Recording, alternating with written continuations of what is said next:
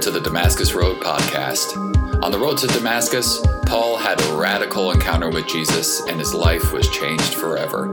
That is what we hope and pray for here. Now, on to this week's episode. I want to start off our talk today with just a few words from Jesus. So Jesus says, you're familiar with the old written law, love your friend, and its unwritten companion, hate your enemy. Now, I've been watching a lot of kids shows recently because I have children and they don't think that David Attenborough documentaries are as entertaining as I do. But it's been interesting to see how quickly kids cotton on to this old law, love your friend, hate your enemy. We had to stop watching the animated show Avatar with them, which if you haven't seen is pretty awesome. There are also numerous people in our church who would happily marathon the whole thing with you if you haven't experienced this element-bending glory, such as the awesomeness of all 61 episodes of Avatar. But we had to stop watching it with our kids. One, because it is probably still too old for them. They're not quite yet at the right stage of life. But two, because of how quickly they recognized who the bad guys were, aka the Fire Nation, if you haven't seen Avatar, and how gleefully our young children rejoiced anytime the bad guys were got. Get him! Yeah, get him! Was chorused throughout our living room as the boys jumped excitedly on the couch. The Lord of the Flies energy was real. And then the notion of bad guys entered their play, and all manner of horrible punching and kicking and mistreating were justified by the assertion, but they're the bad guys. Love your friend, hate your enemy. It's okay, Mama, because they're the bad guys, and it's okay to hate our enemies. I don't want to besmirch Avatar. I'm not saying that our children wouldn't have stumbled across this idea if they had never seen Avatar. We were just watching Ice Age the other day, and it is rampant in Ice Age too.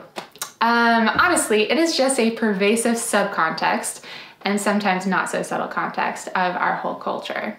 The written law is love your friend, but its unwritten companion, hate your enemy, is everywhere. Can we talk about our enemies? Who's your bad guy? Who is it okay for you to hate? Can we talk about prejudice? Can we talk about racism? Can we talk about misogyny or all the phobics or those crazy liberals or those narrow-minded bigots? Can we talk about the oppressed, the marginalized, the rednecks, the elites?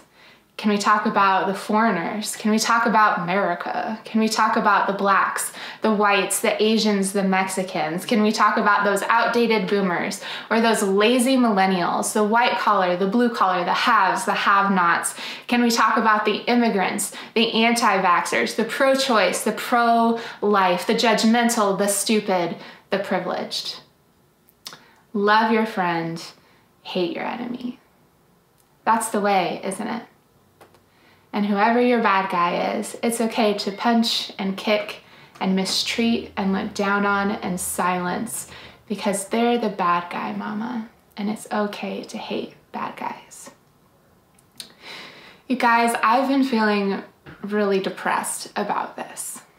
This is the world that we live in, this world of hate, a world of you can only love people who think the same things you think, who live just like you, and then everyone else has to be God. You guys, I'm tired. Is this all there is? Love your friend, hate your enemy? It's a world that's noxious, that's hard to breathe in, that produces suffering and hurt. We're breathing in pain and exhaling anger. And I don't know that all of our hate for the bad guys is making the bad guys go away like we thought it would. Is there another way? This whole series is based on the idea of terraforming, which is remaking a world that is inhospitable into something habitable. And if anything is inhospitable, it's this climate of hate. We've been going through these different areas that need to be reimagined, that need to be terraformed. And I think that this old unwritten law, love your friend, hate your enemy, is due for an update. Because the world it's producing is noxious and inhospitable, and I don't think that anybody likes it. How can we turn this world into something habitable? How can we terraform hate? Now, shockingly, Jesus has a great terraforming idea. If you have your Bible or your phone, go ahead and pull up Matthew 5, starting in verse 43. That's where that first quote from Jesus was from, and this is where we're going to be hanging out today. So we'll keep coming back to this passage because this is the core of Jesus' terraforming idea about hate. Now, I'm going to be using the Message version of the Bible this morning. So if you're looking at it on your phone, maybe go ahead and switch to the Message version, or just open up the Bible app event where it has already been switched for you.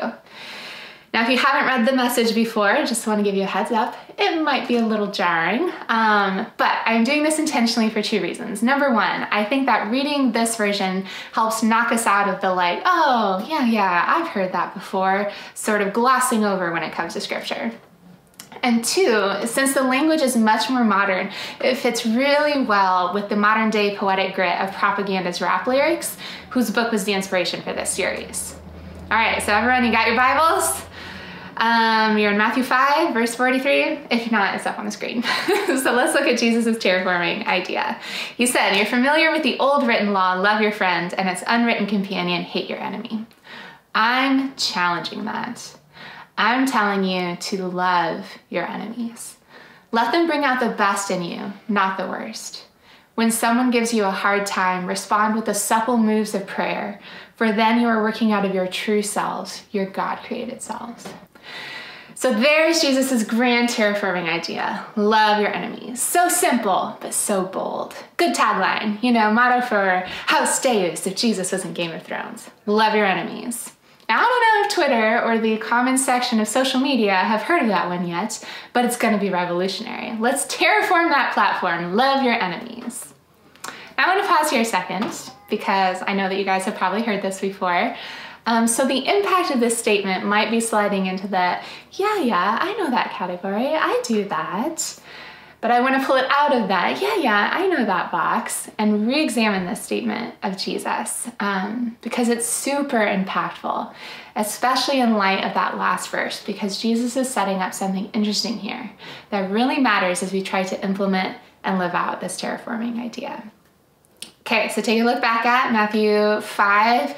Old law, love your friend, hate your enemy, challenging that, love your enemies, let them bring out the best, not the worst. Someone gives you a hard time, respond to supplementary prayer, for then you are working out of your true selves, your God-created selves. All right, what is Jesus setting up here? He emphasizes that this new way is working out of our true selves, which implies that there's another self or another way that we might be working out of. What else might we be working out of? Well, this other way is what propaganda calls empire. The empire is going to be our shorthand this morning for the love your friend, hate your enemy mentality, the status quo, the way that our world currently operates. If you're familiar with the Bible, it's what the scriptures often simply call the world. The empire is that other way of working that Jesus is hinting at in Matthew 5. That's in opposition to love your enemies.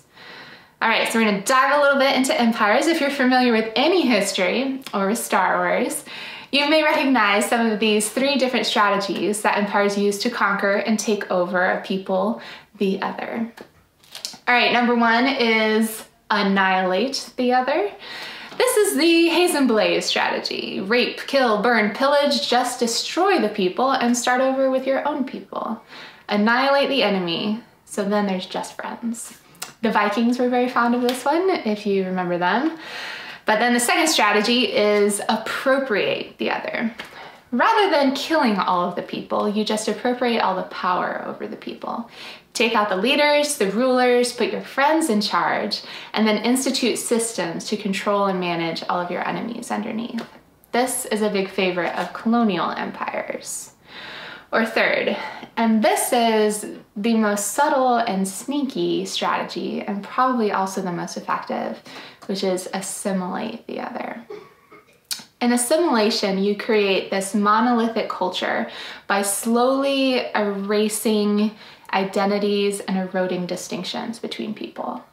Instead of destroying or controlling your enemies, you change your enemies' customs, habits, ideas, thoughts, and values until they reflect yours. thus morphing your enemies into friends.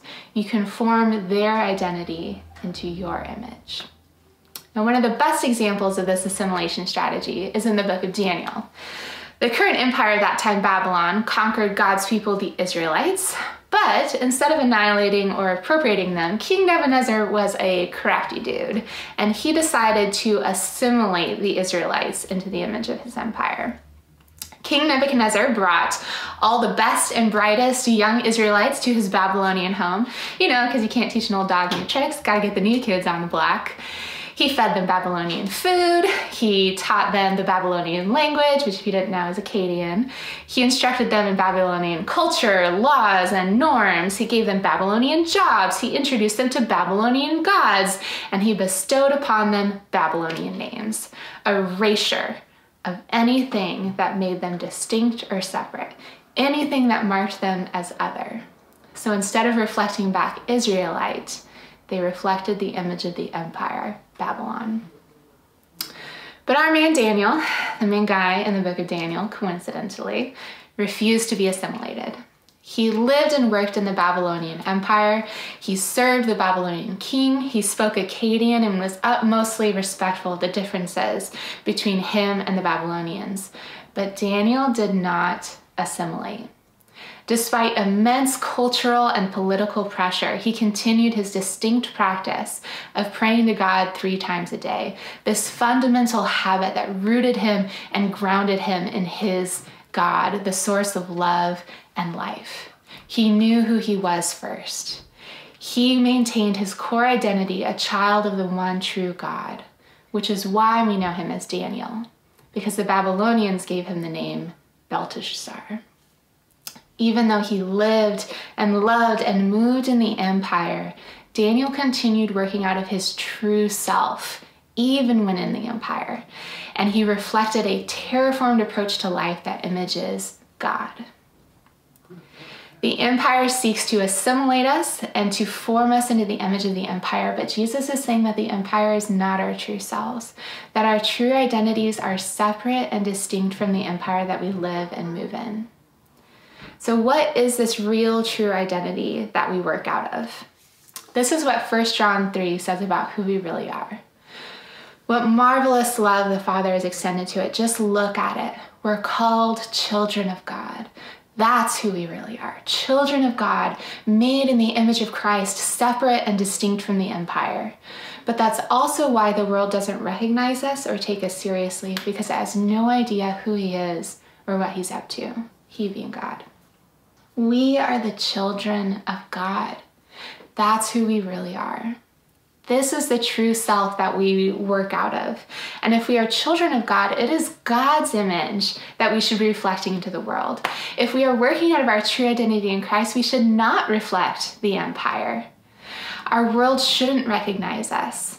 Our ideas should seem foreign or naive or a little bit silly because we aren't reflecting the empire back to itself anymore.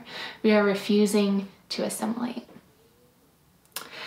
Well, sometimes it can be hard to figure out, okay, am I reflecting the empire or am I reflecting my true identity as a child of God? These things are difficult to suss out. So to help us distinguish where we kind of fall on this spectrum, let's look in the mirror and check our reflection. What do we see reflected back to us? Okay, we're gonna start with what the empire looks like. Well, Jesus said that the empire looks like love your friend, hate your enemy. Okay, that's pretty easy. Who here hates people? No one? That's awesome. I guess we're all good. We're not reflecting the empire at all. It is cool and woke to love everybody. I'm not even sure what woke means, but it seems to be the trendy word these days. The problem with the world is that those other people don't love everybody the way that I love everyone, because I am very, very loving. I'm glad we all don't hate people and that we are also loving, but let's take a second look. I don't think that many of us would look in the mirror and say that we hate people. To quote the Plain White Tees, hate is a strong word, but I really, really, really don't like you. Author Skye Jethani helps us unpack the word hate by putting it on a spectrum of degrees, which makes it a little more relatable and easier to recognize when we look in the mirror. All right, so this is his fancy little diagram. You can see his cute little angry faces with fire. But you can see on the x-axis, this is our degree of hate. And then on the y-axis is the emotional engagement that such hate takes. So we're going to start down here with like the least degree, which he calls annoyance, aka irritation. This is like hate light.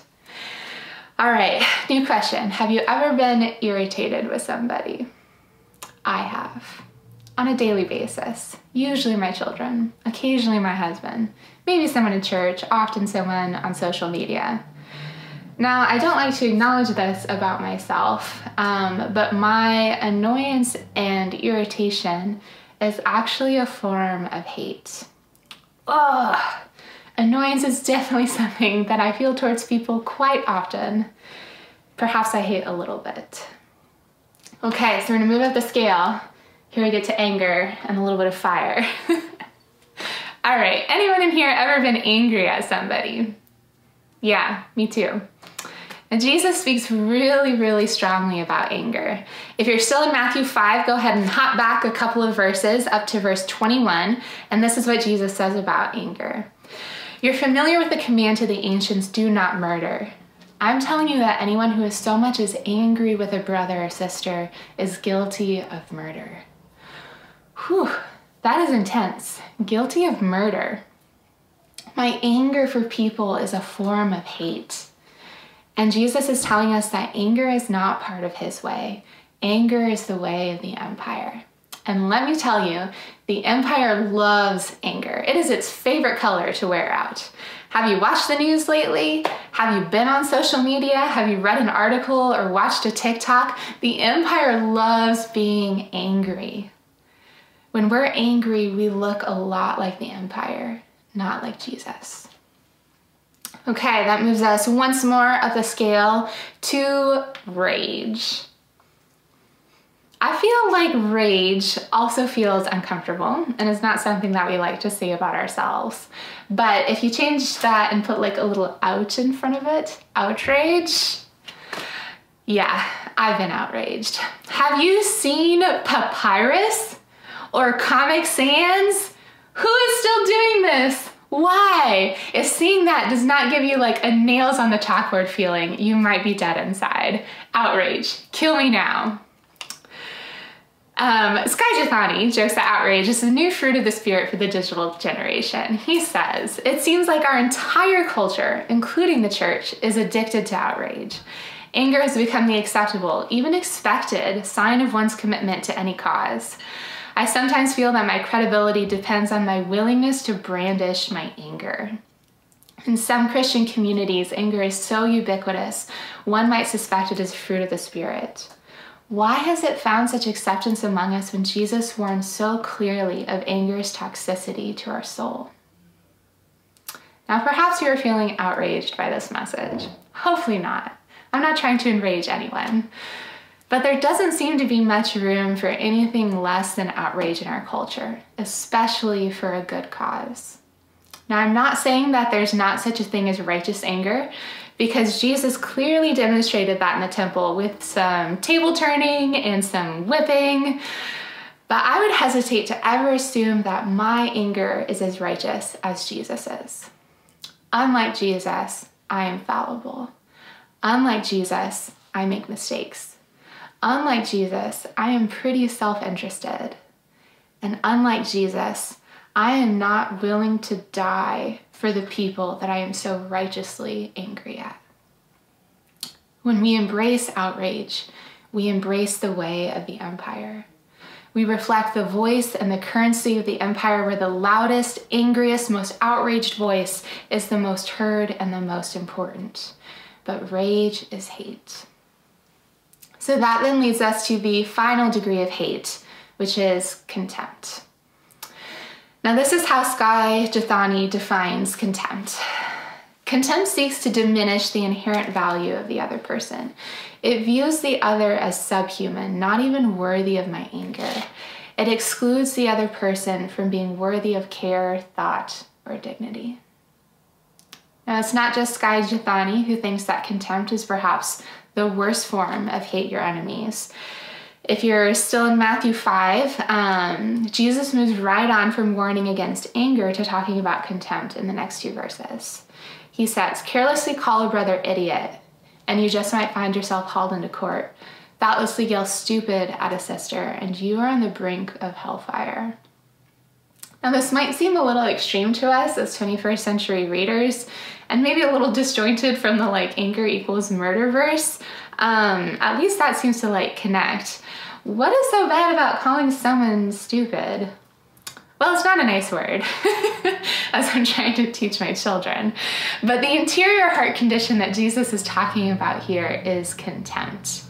And contempt brings us to the brink of hell. When you look at pejoratives like idiot or stupid, these words attempt to reduce the complexity of a child of God to one defining, dismissible adjective. And reducing people's humanity, excluding them from worth or dignity by painting the sum of their whole as idiot or stupid is contempt. It is hate for our enemies. All right, so let's take another honest look in the mirror. Who do you roll your eyes at and say, they're such idiots, or they're so stupid, or they're such bigots, racist, homophobes, hypocrites? Who do we hold contempt for in our hearts? That's who Jesus says we're hating. That's the hate that Jesus wants to terraform into love. Not many of us would look in the mirror and say that we hate someone. Like we said, hate is a strong word, but I really, really, really don't like you. But hate is annoyance. Hate is anger. Hate is outrage. Hate is contempt. And when we realize this, I don't know that any of us can say that we don't hate our enemies. Unfortunately, we may be reflecting a lot more of the empire in the mirror than we hoped we would. But good news, Jesus says that there's another way. This doesn't have to be the way that we look. Our true selves, our God-created selves, our children of the Father selves are our core identity, even if we live in the empire. We've been breathing this air and swimming in this hate for so long, it's like second nature, but it doesn't have to be the case. What other response is there? Now, our shorthand for the world's way of love your friend but hate your enemy is empire. But our shorthand for Jesus' way of love your enemies is kingdom. And this is what Jesus says about kingdom. My kingdom, said Jesus, doesn't consist of what you see around you. If it did, my followers would fight so that I wouldn't be handed over to the Jews. But I am not that kind of king, not the world's kind of king. The world's kind of king operates with othering, selective treatment based on how similar you are to me. And if you don't look like me, I'll wipe you out, get power over you, or change you until you look like me. But Jesus says that he is a different kind of king than the world knows. And if we are image bearers of the king, we can act differently than the empire. We can reflect God back to the world. So if we look in the mirror, how do we know if we're reflecting the kingdom? All right, Matthew 5, go ahead and drop back down to verse 45, and we're going to see how the king acts. Jesus says, this is what God does. He gives his best, the sun to warm and the rain to nourish, to everyone, regardless, the good and bad, the nice and the nasty. If all you do is love the lovable, do you expect a bonus? Anybody can do that. If you simply say hello to those who greet you, do you expect a medal? Any run-of-the-mill sinner does that.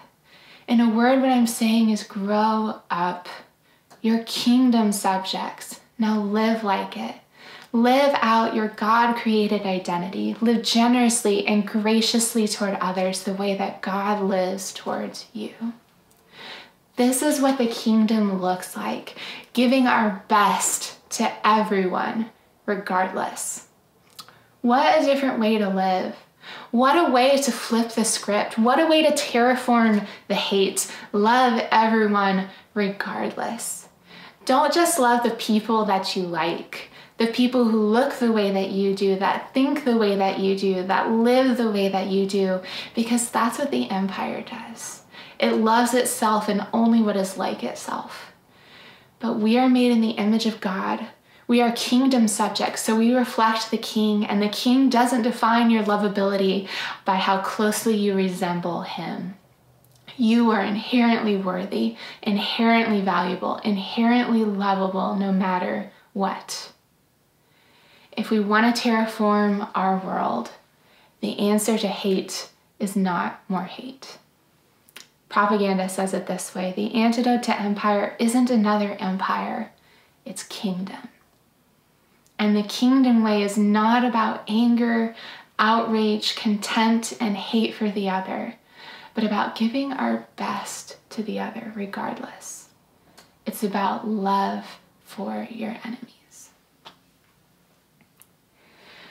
All right, so how do we actually love our enemies practically? What does that look like so that we can check our reflections in the mirror and make sure that we're imaging the kingdom instead of empire? Well, before, we talked about these 3 strategies of the empire. It was annihilate the other, appropriate the other, and assimilate the other. All of those are hate-based. But there are 3 strategies of the kingdom that we can use to help terraform our hate into love. All right, here's the first one. We need to individualize the other. Now, why is this important? Because it's easy to hate a nameless blob, an amorphous, faceless entity. Do I feel that bad about hating whoever it was that made that PowerPoint presentation in Comic Sans? Not really. I don't know them, but I know enough about them to know that they have bad taste in fonts and probably are worth my contempt. But when Jesus talks about love, it isn't in this like amorphous, nameless way. In a conversation that Jesus had with the cultural elite of his time, they asked what the greatest commandment in the Bible was. And Jesus tells them and us that the rule that sums up all the law and all the prophets, the whole Bible, that giant thick book that you have on your shelf, is first love God, then love your neighbor as yourself. Okay, this is how Jesus talks about loving. As you love yourself. And this yourself here is the key word. Yourself is an individual. Yourself has a name. Yourself has a favorite flavor of ice cream, a favorite baseball team, probably the Cubs, and grew up in El Paso, Texas. Yourself has a history and a story with complex things that have happened to you. Yourself has interesting and sometimes conflicting ideas. Yourself has compounded motives, layered loves, varied fears, unique circumstances. Yourself is someone's son or daughter. Yourself is someone's friend. Yourself is someone's lover. Yourself watches Avatar and YouTube videos and has dreams and aspirations. Yourself is a complicated, cool, and sometimes frustrating individual. This is how we love, at the level of the individual. We have to love others in the full complexity and knowledge that we love ourselves. And you wouldn't want to be reduced to an epithet of stupid because of one thing that you believe. You wouldn't want to be hated based on one sliver of your story.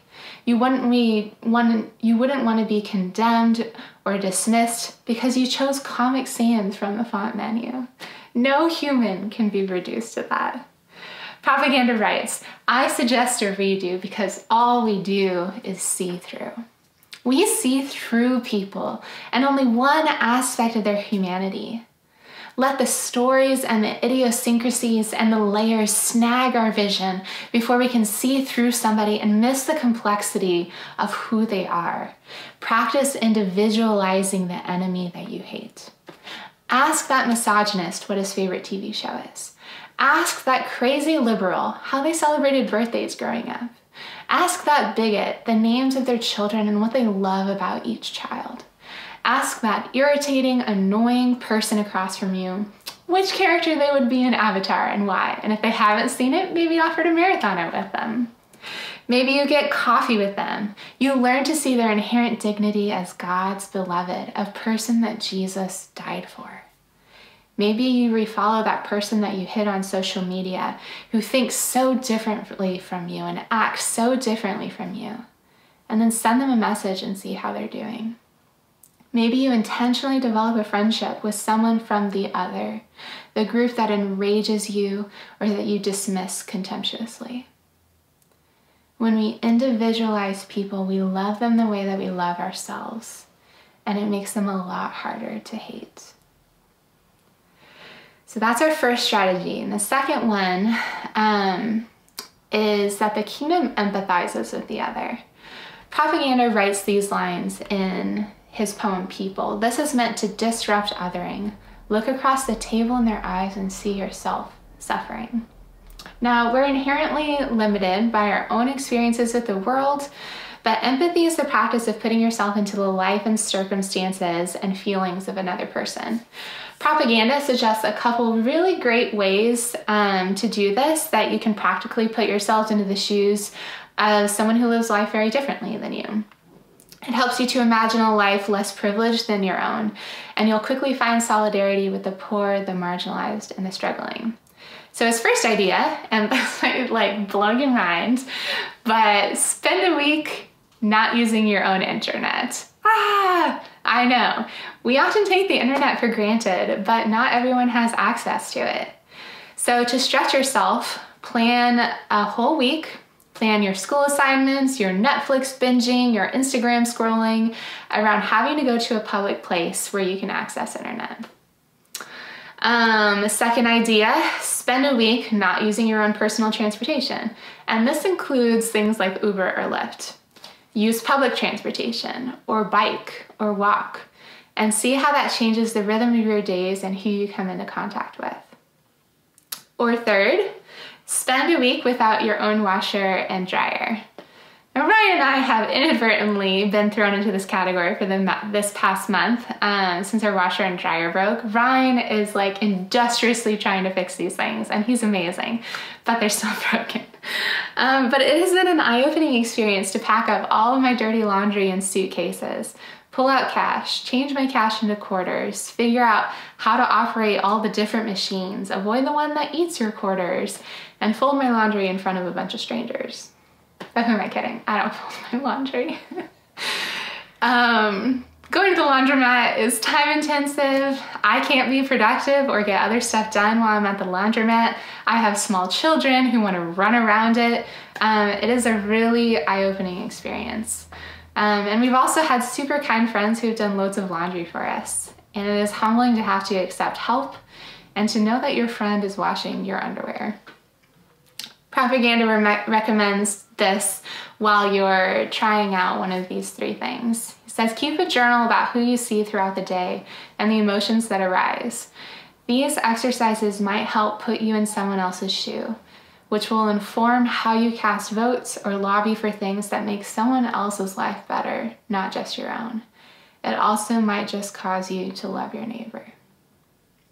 What ways can you intentionally walk in someone else's shoes so that your empathy and respect and understanding of different ways of life can grow?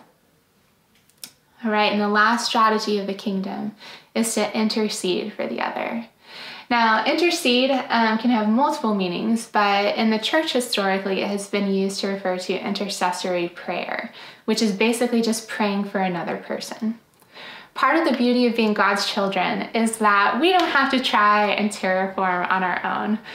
If we're honest, our ability is too weak to terraform hate into love. There's a reason that it is easy for kids to simply punch back when someone hits them instead of turning the other cheek.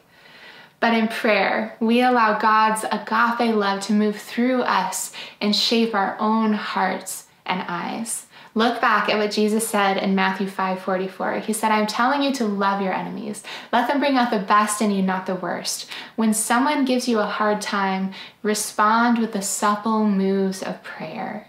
For then you are working out of your true selves, your God-created selves. When we make an enemy, when anger and outrage or contempt bubbles up inside of us, turn to prayer and invite God into the hate that you are wrestling with. And then intercede for this other that you are tempted to bring out the worst for. Dietrich Bonhoeffer writes, in intercessory prayer, the face that may have been strange and intolerable to me is transformed into the face of one for whom Christ died, the face of a pardoned sinner.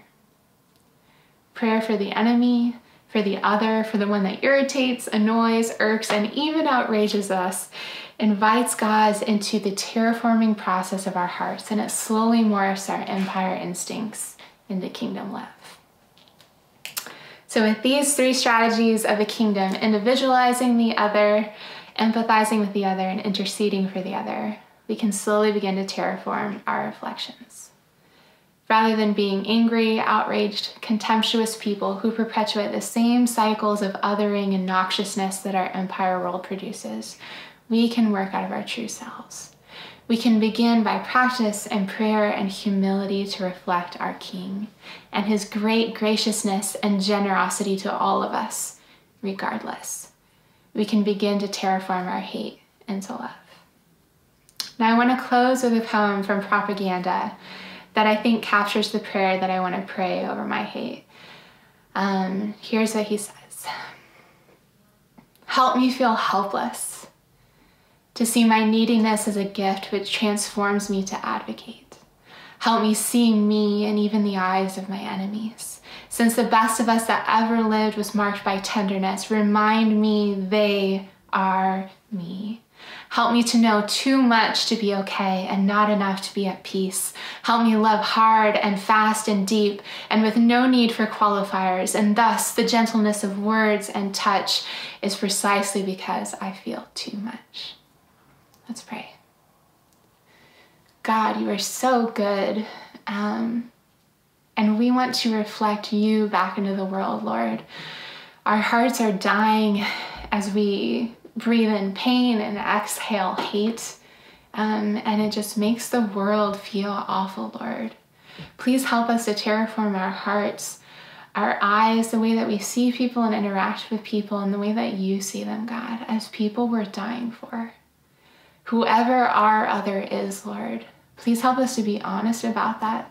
The people that we hold contempt for in our hearts, the people that enrage us or that annoy us, help us to be honest with the parts of us that reflect the empire, God, and then to surrender those to you, and through prayer and connection with you to learn to love the way that you do, to give our best to everyone regardless. Thank you, Lord, for loving us so much, even when we were your enemies, and paving the way of how we can do this too. In Jesus' name, amen. Thank you for joining the Damascus Road podcast. Our mission is to follow Jesus together by being with God, loving everyone, transforming people, developing leaders, growing new ministries, and changing the world. You can find out more about us online at DamascusRoadTucson.com.